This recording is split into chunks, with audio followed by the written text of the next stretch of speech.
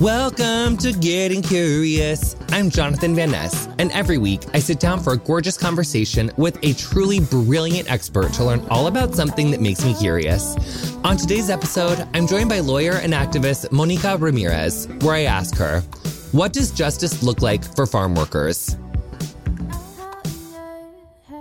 Welcome to Getting Curious. I'm so excited for our guest this week. Welcome, Monica Ramirez, who is the founder and president of Justice for Migrant Women. She is also one of the organizers behind Healing Voices, a new mental health initiative for farm workers. Monica, welcome to the show. Thank you, Jonathan. I'm glad to be here.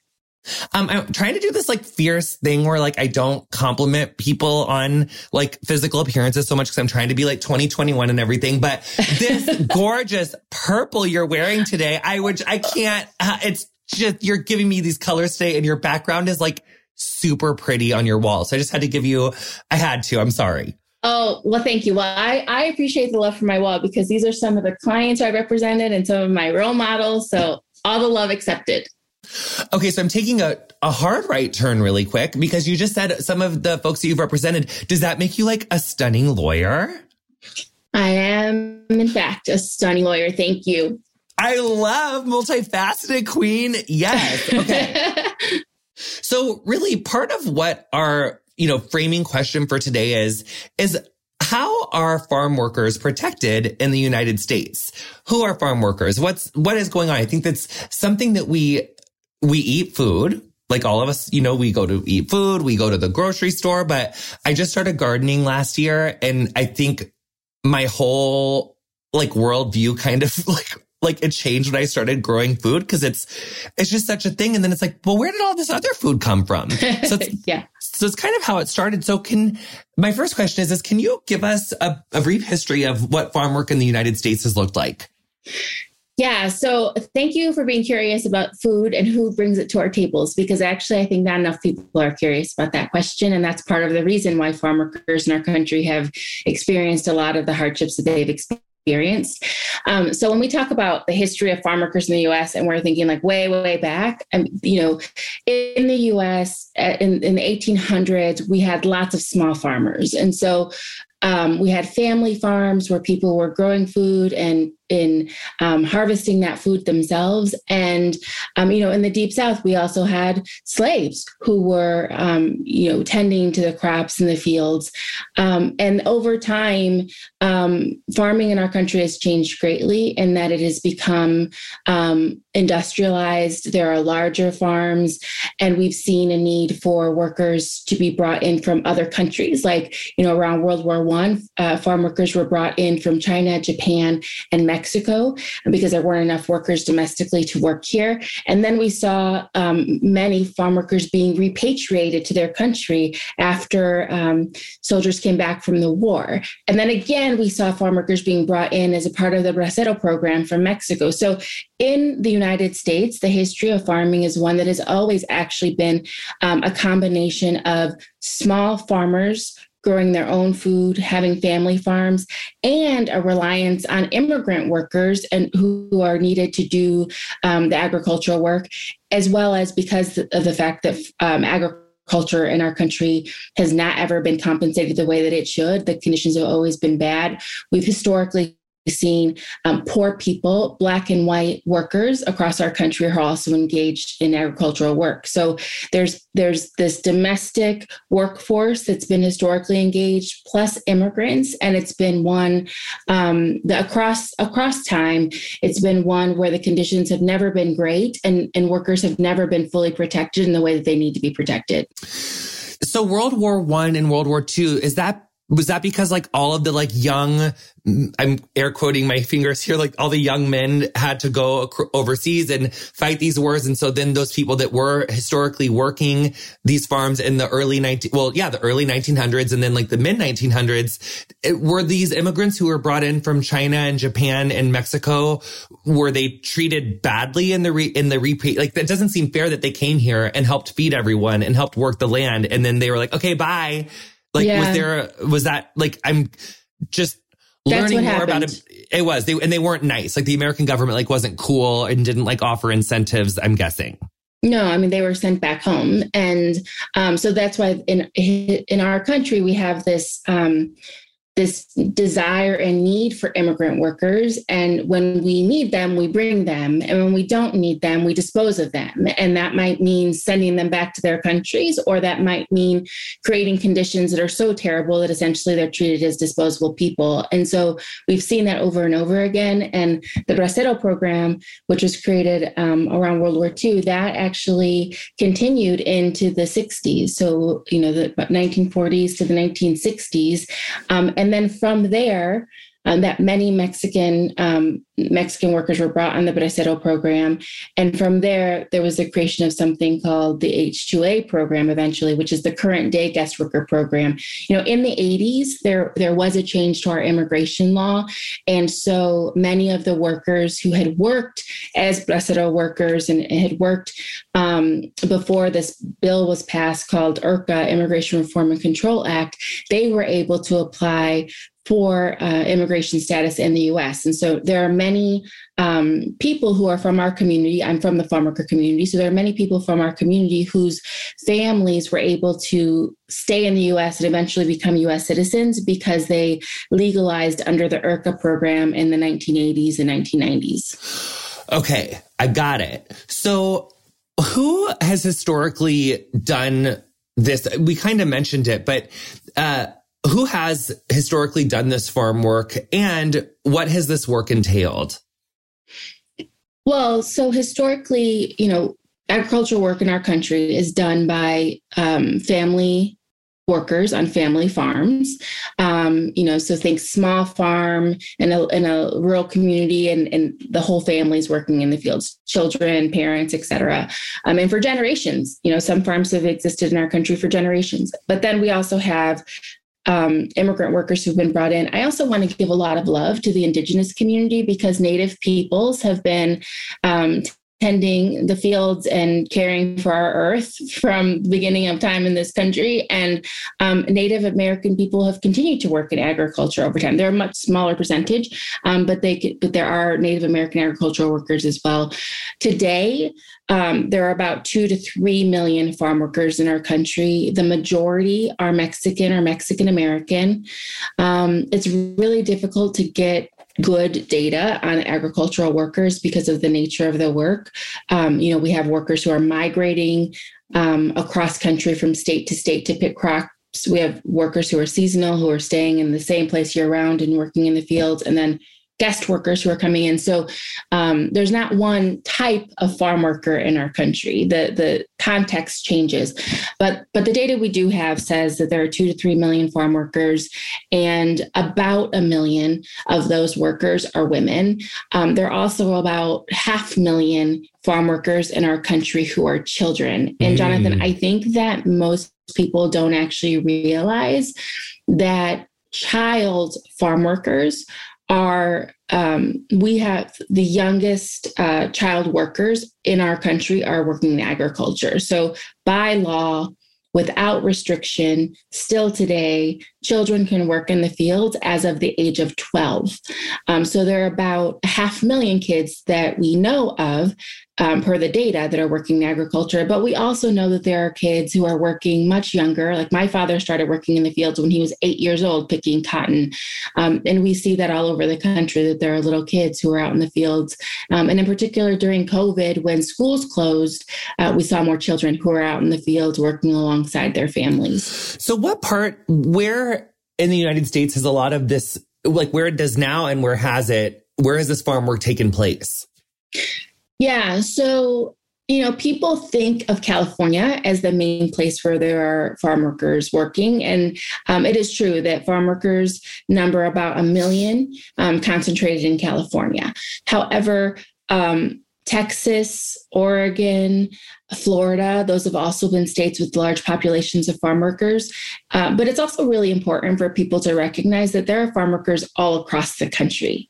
There are farm workers in Puerto Rico who are working in the land. So we want to make sure that people also understand that when we're talking about addressing the issues that relate to farm workers, it isn't only focused on a couple of places. It's throughout our country. And as you said at the beginning, to the extent that we all eat, it's something that we should care about across our nation, not just in a few places or, and we certainly shouldn't think that it's only California, Texas, and Florida that need to be mindful about how workers are being treated. It's all across the country where we need to see reforms. Even in because I remember reading in the news and just hearing about I think there's seasonal workers that come into Illinois and Iowa and Missouri and work on, because there's so much cornfields and soybean fields and all sorts of stuff that we have. And then is there a difference between a farm worker and a farm that is only raising fruit and vegetable versus livestock, or is that all in the same thing? Yeah. So great question. So yes, there are workers who are going to Illinois to detassel corn, and they're going to Iowa to work in the fields as well. In Iowa, there are actually a lot of farm workers who are working in egg factories. So who are farm workers in our country is an important question, because working in the fields is one type of agriculture, right? Picking and planting crops, that's one kind of work. But there are workers who are working in packing sheds. So they're packing the fruits and vegetables. There are workers who are working in dairy farms. Those are farm workers. And there are also meat workers who are working with livestock. So we have to be really careful to not only think of farm workers as those who are working in fruits and vegetables. The other group of workers that I think people probably don't often consider farm workers are those who are working in nurseries. Mm-hmm. So, at Mother's Day, when we're getting those beautiful bouquets of flowers and we see that green fernery that's with those flowers, there are fern workers in Florida. There are women who are working, mainly women. When they cut those ferns, they are getting paid about 25 cents a bunch to cut those ferns and eventually make it into those flowers that we're buying. So, we just have to remember that farm workers are in fields, they're in packing sheds, they're in dairy farms, they're working in nurseries, and together they comprise the agricultural workforce of our country. So then one thing I think about is protections. When I think about, I'm a cosmetologist, there's lots of things that a client can do. If you get color in someone's eye, or if you see another hairdresser do something, there's a board of cosmetology, there is oversight. There's a lot of protections. There's a lot of regulation. There is also, when I think about lots of different fields, there's HR, there's protections, there's things that are put in place so that work, people aren't being taken advantage of in whatever situation they're working in. I think especially when we think about the existence of enslaved people in the South that were doing this work, literally for free. And then even now, right. Is there people who are in mass incarceration now that have to do farm work? Under that idea that you're the only way that slavery is illegal in the United States is if you've been convicted of a felony. So do they have state governments that have incarcerated people doing farm work for free? We've seen that. We've seen states that have tried that. Certainly, I recall in Georgia, that was a program that had been put into place and it didn't work. Unfortunately, when we think about the protections of farm workers, I actually feel like it's important to talk about the lack of protections, because one of the reasons that farm workers still don't have some of the most basic protections that other workers have is because of racism. So when the Fair Labor Standards Act was passed over 80 years ago, which employment attorneys, we call it FLISA, FLSA. The FLISA, that is the basic employment law that protects all workers in our country. So that's what allows us to have minimum wage. That's the law that says people should be paid overtime. I mean, that really regulates all workers. But when that law was passed over 80 years ago, Southern farmers did not want Black farm workers to be extended those rights. And so the farm workers were actually carved out of some of the most basic protections. And it was because of racism. And, who are agricultural workers in our country has changed over time. So now it is predominantly a Mexican, a Latinx workforce. But the origins of those exclusions are really rooted in racism and from, against Black farm workers. And unfortunately, now, more than 80 years later, I can't tell you that there's been an improvement because that law hasn't changed. So farm workers continue to be excluded from many of the basic provisions. And that means that, for example, if you're working on a farm today and you work overtime, you won't get paid overtime. That doesn't exist for farm workers, except in some very narrow circumstances. Farm workers were also excluded from the National Labor Relations Act. That's the law that allows us to unionize. So when that law was passed, they said farm workers could not join unions. And that might be confusing to some people because you might be thinking about the United Farm Workers in California. That is a union. There are members of that union. And they, over time, Dolores Huerta and Cesar Chavez, they got a farm worker bill passed in California. And there have been a couple of other states where that's happened too. But that's state law.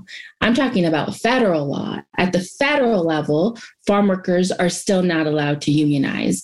And why does that matter? Because when you can join a union, then people can work together collectively to try to improve their workplace conditions. But that's been something that's been denied to farm workers. So there have been protections put in place for farm workers. Most notably, there was a law that was passed in the 80s that we call APA, the Agricultural Worker Protection Act. And that law was the law that said, okay, farm workers need to have some basic protections. Farm workers should know how much they're getting paid. Farm workers should know what their basic working conditions are like. Farm workers should be transported in vans and buses that have seat belts. They should live in housing that actually provides them with a bed and doors and, very, very basic things. But it wasn't until the 80s until that law was passed. So what if someone got a job at to be a farm worker and then they get there and there is no seatbelts and there wasn't a bed? Let's say that the employer is in violation of that. What would a farm worker have to do to enforce that law on their worker? Would they have to go find a lawyer? Is there an HR department on these farms to go be like, this doesn't seem right? It seems like if you're someone who, it feels David and Goliath, that there would be one worker or, a couple workers who could be up against this very well-funded, long-standing employer. Does that happen? Yeah. Back in the day, hiring looked a lot different in that, it would be your local farmer who was hiring someone that they knew from town. And so that there was a relationship there and people knew how to complain if something was not going well. Today, we have to say, so that people understand that more than half of farm workers in our country are undocumented. Many of them are recruited by labor contractors. Some of them who I've met as I've done outreach to camps, they don't even know where they are in the country. They don't know what state they are in, because they are taken to those places as migrant workers. So there is a huge separation often between the worker and the farmer. And the farm workers often don't know about the HR departments, right? They don't know where they would even go to try to make a complaint directly to the farmer lots of times. And so their main point of connection is with the labor contractor or a crew leader. And that person is the person they rely on to tell them where they're going to live, to tell them where they're going to work, which rows in particular they're going to work in, et cetera. And unfortunately, often those are the people who are exploiting the workers as well. And so there's lots of reasons why workers are not able to complain about not having a seatbelt or having poor working conditions. Yes, there are mechanisms that when a worker finds out about their rights and maybe has contact with a local lawyer or an organization, there are mechanisms to protect workers. However, the first question is, does a farm worker in our country feel safe enough to be able to actually exercise their rights? And unfortunately, the answer is often no, because they're afraid that they're going to be turned over to the police, or immigration is going to be called on them, or they're going to be retaliated against by the crew leader. And so unfortunately, that is the first obstacle that we have to overcome, which is the real fear that there will be something bad that will happen to workers who try to assert their rights for better conditions. once workers are able to make a decision about whether that's something that they feel that they can do, I mean, so courageously, like so bravely, when they make the decision to do that, that's where our work comes in. Our work is to try to make sure that we are connecting with farm workers by doing outreach directly to camps, or, if there are seasonal workers who live in one community, to the daycares and the laundromats and the soccer fields and all the places where we do outreach, so that we can let people know that they have rights, no matter what their immigration status is. And then when they need help, we want them to know that they can call organizations like ours or others who can then help them with the process of filing a complaint with the Department of Labor, or making a complaint with like the U.S. Equal Employment Opportunity Commission for discrimination.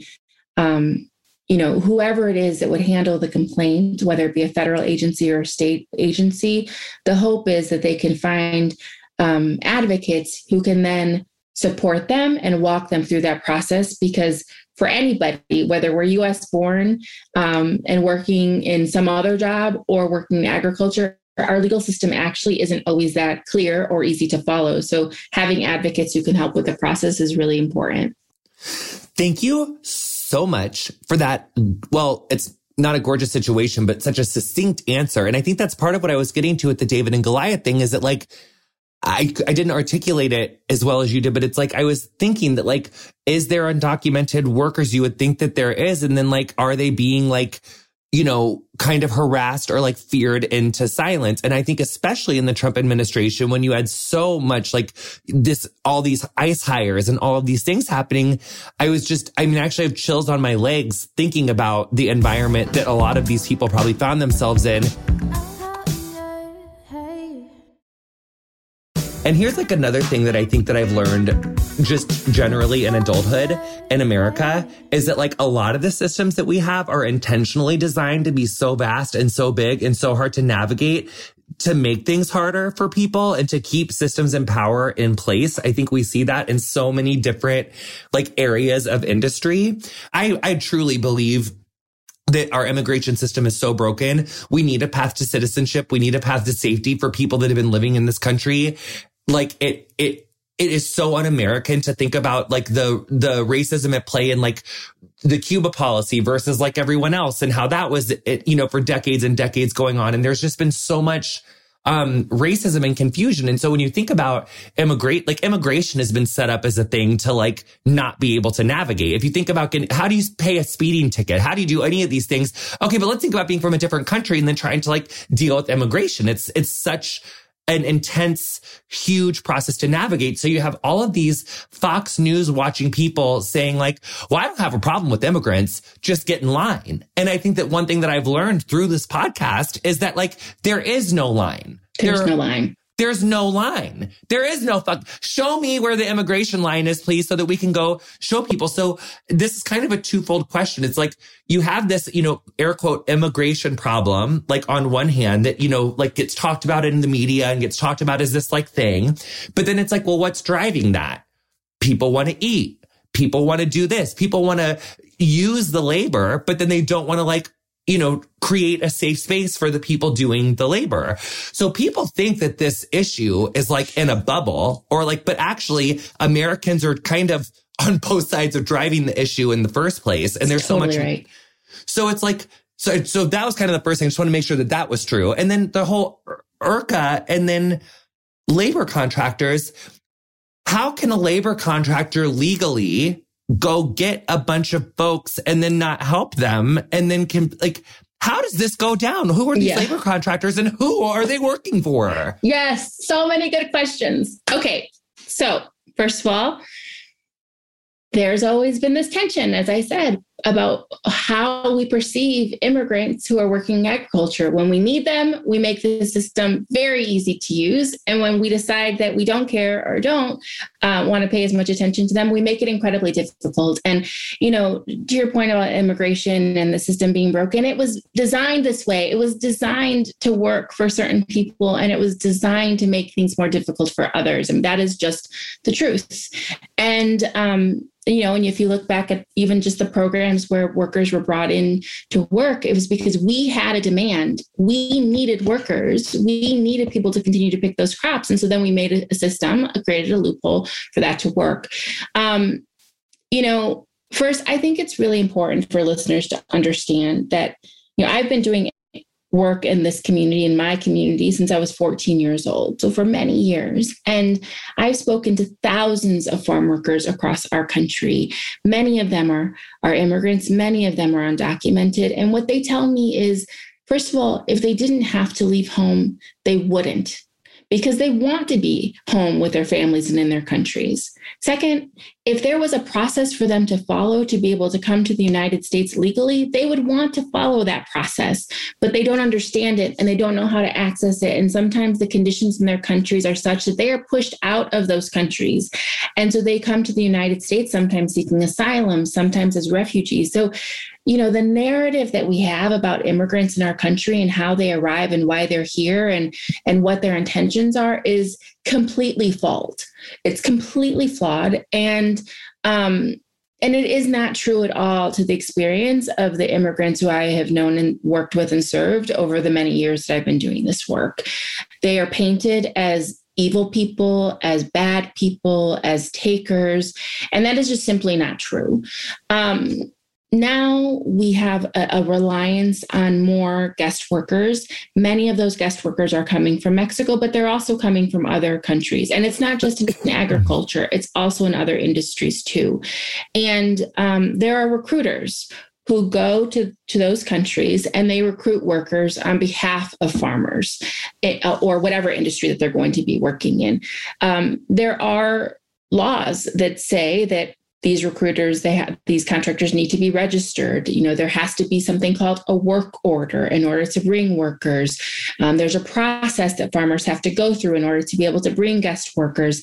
They first have to exhaust advertising to make sure that the local workers are not available. And so there's an entire process that's been set up to do this. I would imagine, though, that it's probably easy for the companies or the farm owning people to air quote exhaust the advertising. I would think that there just feels like there's probably some dishonesty there where they could say oh, we did that. We took out the ad. And is that a thing? Yeah. They would say no. But yes, there is a process for them to be able to advertise it in the local newspaper or to be able to send it to the local, jobs department, et cetera. And so what we see now is more and more people are saying that they don't have workers, and so therefore they're going to find workers to come through the guest worker programs. And they're often talking to Congress about relaxing the requirements so that it's easier. And for those of us who do this work, we say, these workers are already many of them who are coming in guest worker programs, they are completely isolated and they are working in slave-like conditions today. They are extraordinarily vulnerable to exploitation. And so we cannot make the system any easier for people to be able to bring workers because that could be detrimental to the workforce. And but on the other side of the coin, there are workers who do want to come as guest workers because the conditions are so bad where they're living that they need that opportunity. And so I think most of us who are doing this work, we're not necessarily saying abolish all of those programs because we understand both sides of the story. But what we're saying, if we're going to have those programs, just like any other program in this country, it needs to be just. And people need to have avenues to be able to raise concerns, and they need to have somebody that they can report their complaints to. And they certainly cannot be treated like slaves. They certainly cannot be subject to human trafficking, which is something that we see. Can you get into that? I have a million more questions, but I think, so human trafficking, that's one of the many things that can result from these exploitative, horrific working condition things. So what would that look like? Someone comes to be a guest worker, the conditions are very bad, and then there's someone who within there's hey, I have a better job for you, and you could potentially be sold into some sort of human trafficking situation? Well, human trafficking can look very different. Depending on the context. I've represented people who have been victims of human trafficking. In fact, Norma, who's right here on my wall, she was brought to the United States as a guest worker to work in Florida. And her situation was such that she and a group of other women were working on a particular farm, and the company had them all living on the company premises, and they were locked in. So they couldn't get out of the premises unless the crew leader or somebody from the company took them out. And eventually, one of her coworkers actually scaled a wall and escaped, and that's how they were able to get help. So we see situations like that where people are brought in and they're physically constrained to a particular area, and they are not allowed to freely move. They don't sometimes. Their visa and their other documents they're given in order to enter into the country, they're taken away from them. And so the crew leaders or contractors or whoever it is, because sometimes the company is directly involved, they have complete control over where they work, where they sleep, their overall mobility. And if they were to get caught without those documents, then immigration could consider them undocumented and they could get put into immigration detention and eventually deported. So that's like one context. We certainly, and those are for guest workers. I mean, we certainly see situations in which workers come into the country and they believe they're going to be doing one job, and then they ultimately are forced to do a different job or additional jobs than they'd expected. And then you have the situation of individuals who come into the United States and, they pay a coyote to cross into the U.S. And then sometimes they get put into these safe houses where we've seen situations in which they are sold. I've represented a woman who had a situation like that. So the situation is variable. Right. There isn't just one clear-cut example of what that looks like. Human trafficking can take many different forms. But in the case of guest workers that come to the U.S. where a recruiter went to their country to bring them on a visa, the most common situation that we see is that the visas and those other documents that they rely on to be here and to show that they're here legally, they're taken away from them. They're, enclosed in a particular space. They're not able to freely move. And the other thing is that the visa, whether they're trafficked or not, that visa is tied to that employer. So if somebody's working under bad conditions, it's not like they can just quit and then go get a different job, because their ability to be in the United States legally is tied to that particular employer that they're working with. So making a claim against the employer could cause the employer to be like, oh, you're not working for me anymore, your visa's linked, and then you have to leave. That's right. And that also could mean, one of the biggest fears that exists for guest workers as well as all workers is that if they take some action against the company, that they will be considered a bad worker, a problematic worker, and that they will then lose their ability to come back and work at all, because the company or the crew leader will tell other people, oh, that's a problematic worker, we can't hire that person. And so that's another reason people don't complain, because they don't see it just as terminating the relationship with that particular employer or crew leader. It could potentially mean the end of their ability to work in agriculture at all, or to come back to the United States on a guest worker visa at all. So because unionizing is still illegal for farm workers federally, nationally, so you could maybe have a union in California, or you could have in some of these other states, but whether you're in California or wherever, you're not allowed to be paid overtime. Yeah. So there are states across our country that have passed bills that allow workers to get paid overtime. New York is the most recent one. Just a couple of years ago, they passed their farm worker bill of rights, and farm workers are able to get paid overtime there. Able to or required to? Do the people have to, once they document their overtime, the employers have to do it? That's right. Okay, yeah, good. By law in New York.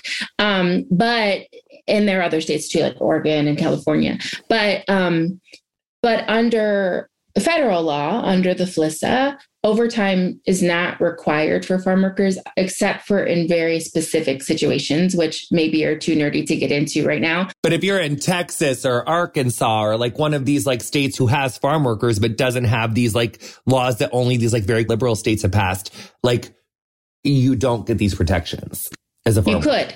Oh. You could. This is the problem when you talk to a lawyer, because then we're like, well, maybe you could. So for example, I did a case in Florida on behalf of a group of workers, and they were some of the workers were picking vegetables for a particular company, and then they were packing the vegetables for that particular company. And they were working, a lot of hours every week, definitely enough to get them overtime. In that situation, they're not entitled to overtime because they are packing the produce that farm grew. But the case hinged on the fact that in addition to those crops, that particular farm was bringing in crops from other farms, and they were using their packing shed to pack those products. And so their workers were packing what was grown on that farm and what was grown on other farms. And so in that situation, those workers were entitled to overtime because they were packing produce that was harvested on another farm. So there are circumstances under which farm workers might be entitled to overtime depending on the facts. But generally, no, they're not entitled to overtime. So I hate that I'm using Orange is the New Black as a reference point for this one thing that I'm about to ask, but it's how I learned about it. So in the last, if you were really, okay, whatever, don't use Orange is the New Black, Jonathan. You're doing it. You're growing as a journalist. So one thing that I learned is that in the ICE system, it's kind of, or in the immigration detention centers, it kind of looks, at least on Orange is the New Black. Okay, I tried, but I ended up, okay. It looks kind of like mass incarceration in there. There's a bunch of beds. There's a bunch of it looks real prison-y. So much if you do get arrested, you're given a public defender if you can't afford one. If your employer takes away your visa, or if you leave your place and your worker took your visa and you get pulled over or whatever, and you get put into this, in one of these mass detention, immigration centers, are you guaranteed a lawyer to deal with your deportation case? Are you do you have any rights from the government if you find yourself in one of these situations? You're not guaranteed a lawyer. What happens is that there are legal organizations, nonprofit legal organizations around the country that go into immigration detention centers, and they do basic know your rights trainings for people once they get detained. So there, on some regular basis during the week, there are lawyers that go in and they do these trainings, and then those who are detained, they can ask for help, right? They can tell the lawyers what their circumstance is to seek a representation or referral. Or, what's happened in my career, since for the majority of my career, I have been an attorney. I've had situations in which clients or former clients will contact me when someone that they know has gotten detained, and they'll say, so-and-so is at this detention center. Can you help them? And, so there are situations in which individual family members, after someone gets detained, or friends, they will contact lawyers that they know in the community, and they will ask them to help represent the person that is detained. And, and then people are able to they either contact us directly for help, or, through their family, we're able to get in touch with them. But it isn't as if, as soon as someone gets detained, they're then put in touch with an attorney that's from a list of attorneys that's going to take them on for representation. It doesn't work that way. And so what we see happen often with immigrants who are detained is that, they don't know their rights, and sometimes they don't speak the language to even understand what is being explained to them, what they're being asked to sign. So, for example, I worked on a situation in which many of the individuals were Indigenous and spoke Indigenous languages. They didn't speak Spanish. So even if the information was being told to them in Spanish, it wasn't their first language, and so they didn't understand. And so if they're being presented documents to sign in English or in Spanish, they don't understand those. And so, people unintentionally sign away their rights. They might take what's called a voluntary departure, and they might say that they're willing to be sent back to their country. It's very, very complicated. And, I'm not an immigration attorney. I've represented immigrant workers and worked on things like some human trafficking cases and cases on behalf of victims of crimes, because much of my work has been on behalf of farm worker women and other women who've been victims of sexual violence at work, and they're entitled to certain visas. So in that context, I've worked on those cases, but I'm not generally an immigration attorney. My hat is off to those who are immigration attorneys, because the volume of cases that they have, the complexity of the law, the very specific facts that have to be presented, because a worker whose visa was taken away from them, who then gets detained, like they might not have the knowledge or even the words to express to an immigration officer the fact that they actually are here lawfully and they have rights, right? And so that responsibility falls on the immigration advocates. Their jobs are just immense, and it's really important, particularly during the Trump administration, we saw a huge uptick in action against immigrant workers across our country. And I know that the caseload for many of those immigration attorneys was quite vast. So I want to go back to what you were telling us about Florida for just a moment and just reiterate to people that, like, I'd said, like, so those workers were entitled to overtime. And you're like, well, maybe, but I just want to really drive home to our listeners that the lengths that these women had to go to was to obtain a lawyer, like find a lawyer, get a court date, like go through all of this stuff to just do what is basically right. Like if you're listening to this and you've ever worked overtime, did you have to sue your employer to get overtime? Did you have to go find, like, the answer is most likely no. And so I just want to say that, like, while even in some states, if they're, it shouldn't be like this to the people who literally are putting, like, food on our table, quite literally. And another thing that you said earlier was that a lot of these conditions are quite shocking. So, one thing, does that labor law mean that, like, does everyone get minimum wage, or is there a way that these employers can be like, oh, and minimum wage here is like $3.50 or something? Like, can they just screw you out of wages? Well, okay. So here's something that we have to, this is a real talk moment that we have to have. There is the law that exists, and then there is the implementation or enforcement of that law. So there is what is required and should be, and there is what is, okay? And that matters a lot when we're talking about farm workers or other low-paid workers, because, they're entitled to minimum wage. They should be paid minimum wage for their work. And which is still too low, by the way. But yes. Which is still too low. But we see farm workers who are being shorted all the time, who are victims of wage theft. We see situations in which people work, hours, weeks, and then they're not paid anything. In the case of farm worker women, who I've spent the majority of my career representing, it is still common today for farm worker women not to even get paid their own paycheck. Because what happens for women is that when they go to work with their husband or with their male family members, they aren't counted as workers. They're counted as part of the work of their male family members. So farm worker women could work alongside their husband or alongside their father or brother the entire time that those workers are working. And the wages that they would have earned, or the monies that they should have earned, get paid to their male family member. So, yes, they're entitled to minimum wage, and yes, they should be counted as workers. But unfortunately, I think because farm workers in our country still today are considered invisible, they're not thought of as workers or frankly as human beings. And the people who are taking advantage of them don't believe that they're going to do anything to enforce their rights, that they know that they're afraid. They know that they're not going to try to report the company because they don't want to be turned over to immigration. And so unfortunately, there are a lot of people who are willing to take advantage of them and do things like steal their wages or shorten their hours or not count all of the buckets that they picked or pay their wages to their male family member instead of paying the woman worker. Do we need to go one of those range rooms together and just break some fucking dishes for a minute? Fuck me.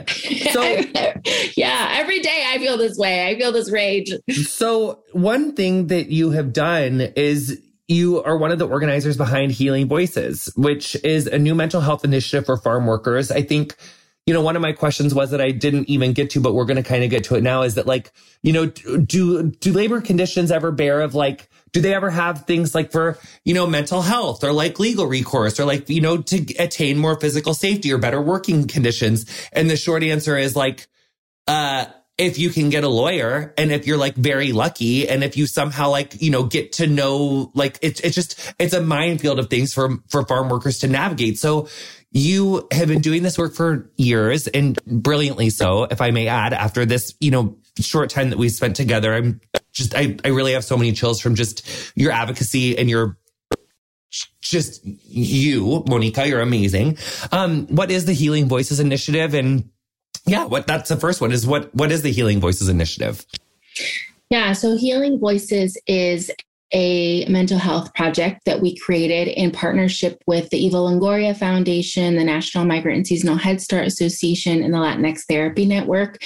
And the reason that we created it, it's a first of its kind project, but we created it because during the COVID pandemic, our organization and our partner organizations, we were tracking what was happening in the farm worker community. You see, we knew that farm workers were going to be left behind during the COVID pandemic. So even though our country decided that farm workers were essential during this pandemic and started calling farm workers essential, the truth is, as we've talked about, the law doesn't reflect that they're essential. They're not being treated like they're essential. Historically, have not been treated like they're essential. And during the COVID crisis, we knew that they were going to be left behind.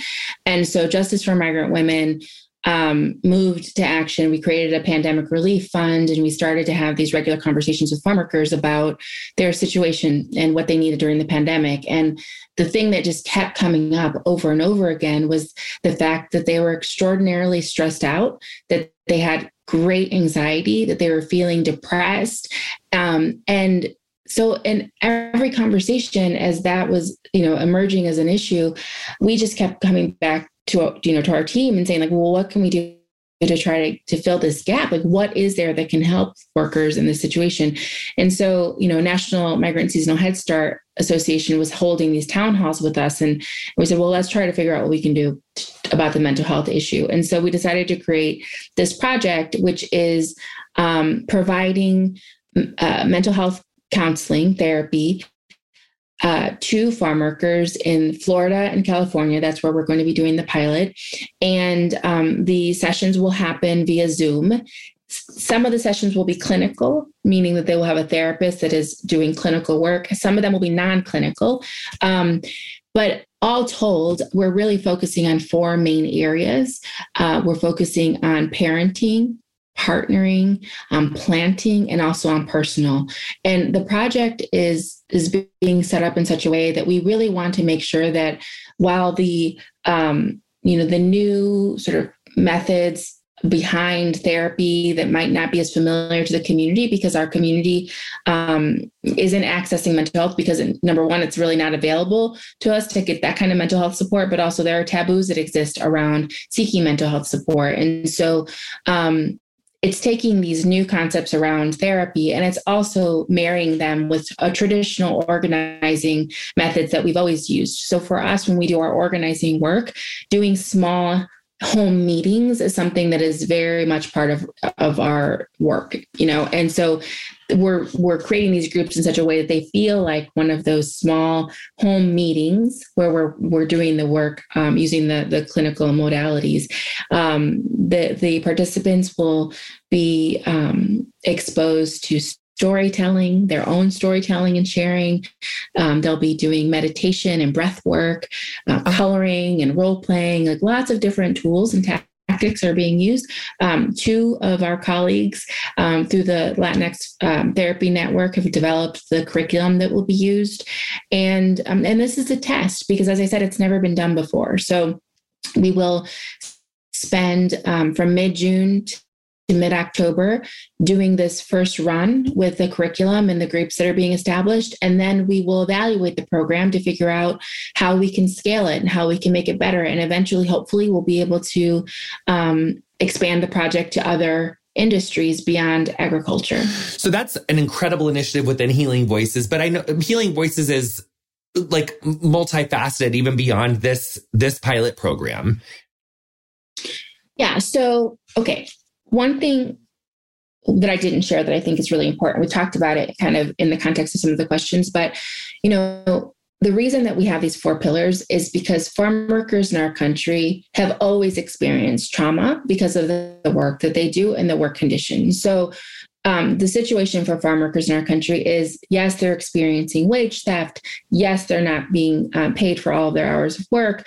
They're living in bad housing conditions. They're being transported in vehicles that are not safe. But in addition to that, they're being exposed to pesticides. They are, they are working around and with dangerous equipment. Sexual harassment is a major workplace problem for farm workers, particularly for farm worker women. And so there are many, many, many stressors that already existed for farm workers pre-COVID. Now with COVID, there are these additional stressors about staying safe. Unfortunately, thousands of farm workers across our country have gotten COVID, and more than 9,000 farm workers in our country have died of COVID that we're aware of. So the situation is such that farm workers have always needed this support, but they need it even more right now. And we understand that the groups that we will be doing are for a limited number of people. There are only about 100 people that will be able to participate in this pilot. And we know that there are many, many, many who need it and want it. In fact, we're getting calls from people around the country saying, how can I participate? And unfortunately, we're limited right now in this pilot phase. So we're thinking about ways to make the project reach beyond the 100 folks that will be participating.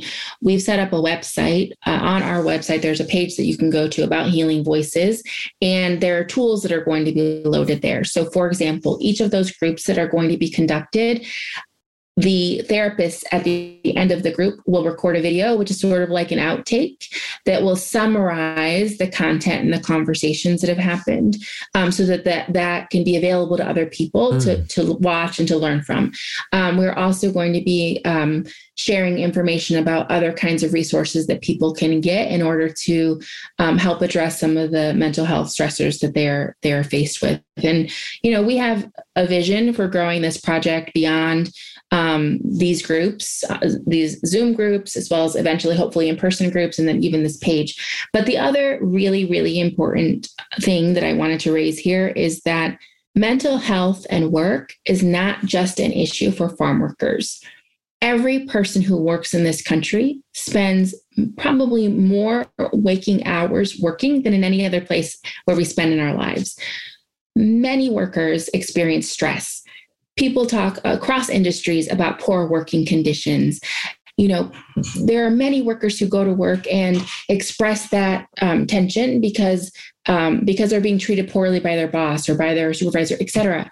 And so we know that it isn't just farm workers who need mental health support, it's all workers. And so one of the chief objectives of this project is to push the federal government, OSHA specifically, to create a new standard so that all workers across our country will get support for our mental health, because our physical health, which is what OSHA predominantly focuses on right now, is certainly important, but our mental health is just as important. And both our physical health and our mental health also have a direct impact on our abilities to do our work. So the other big piece of this project is the advocacy with the federal government to create a new standard. Well, I wasn't smiling because of the content of what you just said, but I was smiling because you literally read my mind, because my next question was about OSHA and what other government agencies can we, lobby or advocate to step up and offer help, and how can we also put more pressure on OSHA to step in and fill this void of just this hundreds of years of toxicity in the American workforce. But also I just want to point out that yes, it is all workers, but I can't think, domestic work also comes up for me, because that's something we've learned about that's also like very unprotected, and like people that work in domestic work also have it. So I learned a lot about that from Alicia Garza. But these two both, I just want to say that, like, yes, all workers deal with this, but there are some that deal with it way more and way more terribly. And I obviously don't need to tell you that, but this is for the listeners. If you are having chills on your thighs while you're listening to this, or chills on your triceps while you're listening to this, and if your blood is at a 99.9, if you're feeling boiling, if you're feeling angry, how could you suggest for some of our listeners to get involved? Can people donate to Healing Voices? Can they, what can people do? How can they get involved? Yes. So OSHA is who we're focusing on. I would say, in terms of other agencies, we also want to make sure that the folks who are in charge of the Office of Violence Against Women know what we're working on, because I see a correlation between this violence and other social ills, this harm and other social ills. So we believe that if we can create this project and we can prove that it works, that it will also help in other ways, in other parts of our lives. And so we need, agencies like that to be aware of it. But the focus is OSHA, because OSHA is in charge of occupational health and safety. And we believe mental health should be viewed as an occupational health and safety issue. So how do you get involved? First of all, we're building this project right now. You are at the very beginning of it. And I would say, following our work, going to justiceforwomen.org, that would be the place to go to learn more about Healing Voices.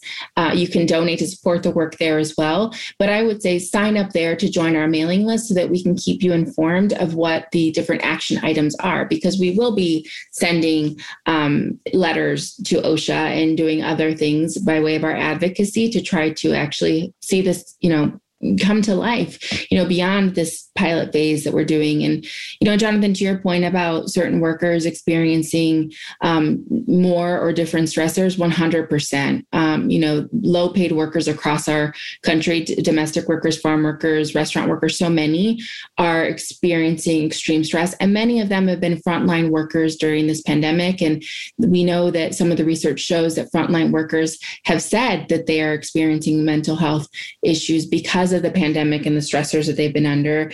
So it is our priority to ensure that this project gets scaled to serve low-paid workers.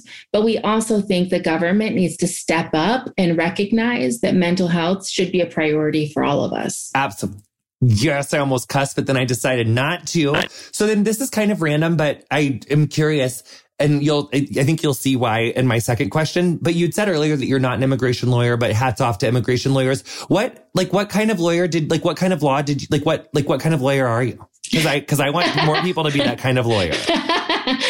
Well, I started my career as an employment lawyer, specifically focused on gender discrimination and eradicating sexual violence. That's my actual area, and, but I'm a civil rights lawyer. I'm a human rights lawyer. Okay. So then my second question, now it's going to make more sense, is if you're a lawyer listening to this, or you're in law school and you haven't decided what you want to do yet, or let's say that you already did finish, or if Kim K is listening to this and she's I'm not sure which one I want to go into, how can a dissatisfied lawyer who's I don't want to fight for these fuckers, and if there's some lawyer who's doing something that's not really working towards because I bet there's a lot of lawyers who probably go to bed at night and just think man, this sucks. I want to do something better in the world. They don't want to so can lawyers jump ship and do and get involved in a better kind of lawyering, and would that be cool? That would be cool, right?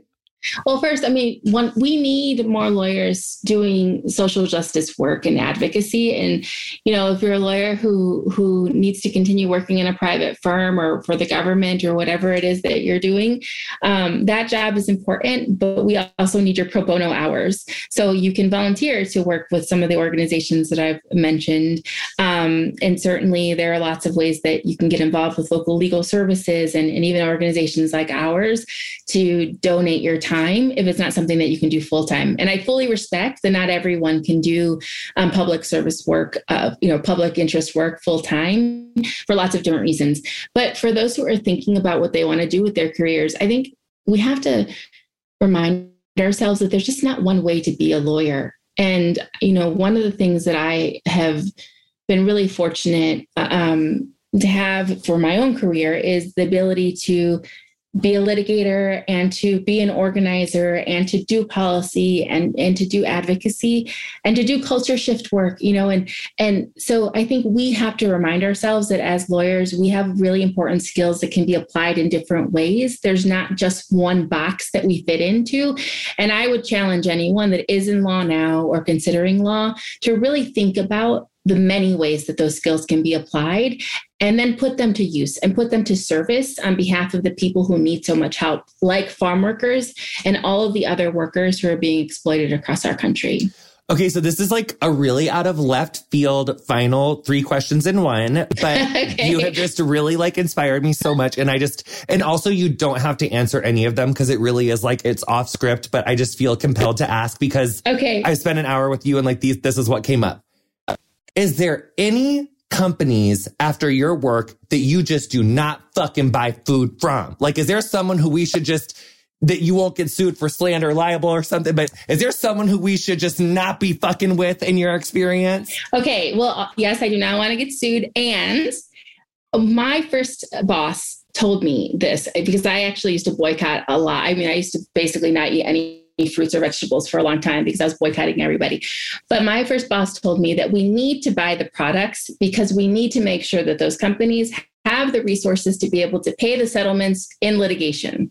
So we should think about it that way as well, because, you know, if there is an action against a particular company and they are sued, I mean, sometimes unfortunately people declare bankruptcy or something in the middle of litigation and then workers don't end up getting paid what they're owed. So I actually try to focus on using my voice and my energy to push those companies to do better. But I have, as I've gotten older, have veered away from just the boycott strategy. Okay, so that was one of them. And then the other thing was, will you run for office? Because I would vote for you. I think a lot of people would vote for you. I just think that you would be such an incredible elected official. I could see like a Governor Monica or like a Senator Monica or like a something major because I just think you're doing such incredible work. And I just had to say that. Thank you so much. I mean, I don't know what's in the future. We'll see. I'm going to keep doing what I'm doing and hopefully we're going to make a difference. You know, hopefully we'll be able to make change. And I know that electoral politics, like it's not the only way that you can be a change. I get it. But I'm just saying, I just feel like you are electable, honey. I want to vote for you. And I've only spent 1 hour and 6 minutes with you. I just think you're incredible. So thank you so much for your work. So similar to people who you would never buy food from.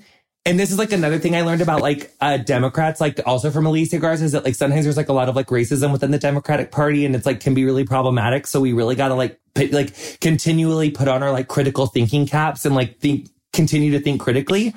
But after the work that you've done, is there any political person who we think is cool, but is actually a fucker who we should not support? Like, is there anyone who's really pissed you off that we need to like think fucking twice about? And again, you don't have to answer because it's just from our conversation, all the like incredibly genius things that you said. I just want to be doing what you're doing because I can tell that you're doing like good stuff. And if there's something that you know that like we don't know, is there someone who really I mean, 'cause I think I already know who sucks, but is there anyone who we think is major, but they actually aren't on shit? Okay. So I'm going to take a different approach to answering this question. I am going to answer you, but I'm taking a different approach. So, you know, people have always said to me about, you know, this party or that party, you know, what do I think or what am I doing about X, Y, and Z? And what I have said is this: as a litigator, I have sued Republican and Democratic administrations because it has been 80 years and farm workers still don't have the most basic rights. Unfortunately, I think everyone in Congress needs to do better when it comes to farm workers and some of our lowest paid workers. I mean, there certainly are political leaders who have stepped up and put in important bills, and to them we'll be forever grateful. But I think that as a whole, our political leadership has not showed the kind of courage that is required for low-paid workers like domestic workers or farm workers. And we need them to understand that even if farm workers or domestic workers don't have billion-dollar lobbies behind them, right? Like some of the industries that do have that kind of capital and have been using that capital to pressure political leaders not to take certain action. You know, maybe our communities don't have that, but our communities are literally doing life-sustaining work that has value and is valuable. And that should be enough for people to take the action that is required and needed to do right by them. So in my book, until we see some major progress on the law when it comes to farm workers and other workers that have been excluded, I think they all need to do better. And you said you're based in Ohio. I think you just accidentally made your case for like why you should definitely run for office, because that's now 2 questions that you literally answered directly, but like in a better way. Like, wow. Yes. Obsessed. Okay. Ohio Congresswoman, Ohio Senator. I feel it. I see it. I'm obsessed. Wow. That was such a good answer. You were like killing it with the good answers today. I think I feel complete. I feel like this is also like one of the best interviews we've done in like a hot minute. I feel like I learned so much. I did 3 full pages of notes. That's a lot more than usual. Where can people follow you and your work? Okay, like super directly. You. So they can follow me on Instagram at activist Monica Ramirez. And on Twitter, they can follow me at Monica Ramirez OH, because I'm from Ohio. I'm based in Ohio. And the organization can be followed at Mujeres. I'm going to spell it because it's a little challenging. It's Mujeres Rising, and that's on Instagram and Twitter. So Mujeres is MUJERXS Rising. Mujeres Rising. And that's where we'll be. And that we're posting updates about Healing Voices. And if folks go to the website, they can also learn more there. Well, Monica, I just followed your Instagram. I'm obsessed. I think everyone listening to this also needs to follow it. Pay attention to the incredible work that you're doing. I'm so grateful for you for taking your time and being really patient with my questions and me. And you're just amazing. And I'm just so grateful to have met you. Thank you so much. And thank you for being curious. Thank you for the conversation. You've been listening to Getting Curious with me, Jonathan Van Ness. My guest this week was lawyer and activist Monica Ramirez. You'll find links to her work in the episode description of whatever you're listening to the show on. Our theme music is Freak by Quinn. Thank you so much to her for letting us use it. If you enjoyed our show, introduce a friend and show them how to subscribe. You can follow us on Instagram and Twitter at CuriousWithJVN. Our socials are run and curated by Emily Bosek. Our editor is Andrew Carson, and our transcriptionist is Alita Vunsha. Getting Curious is produced by me, Erica Ghetto, and Emily Bosek.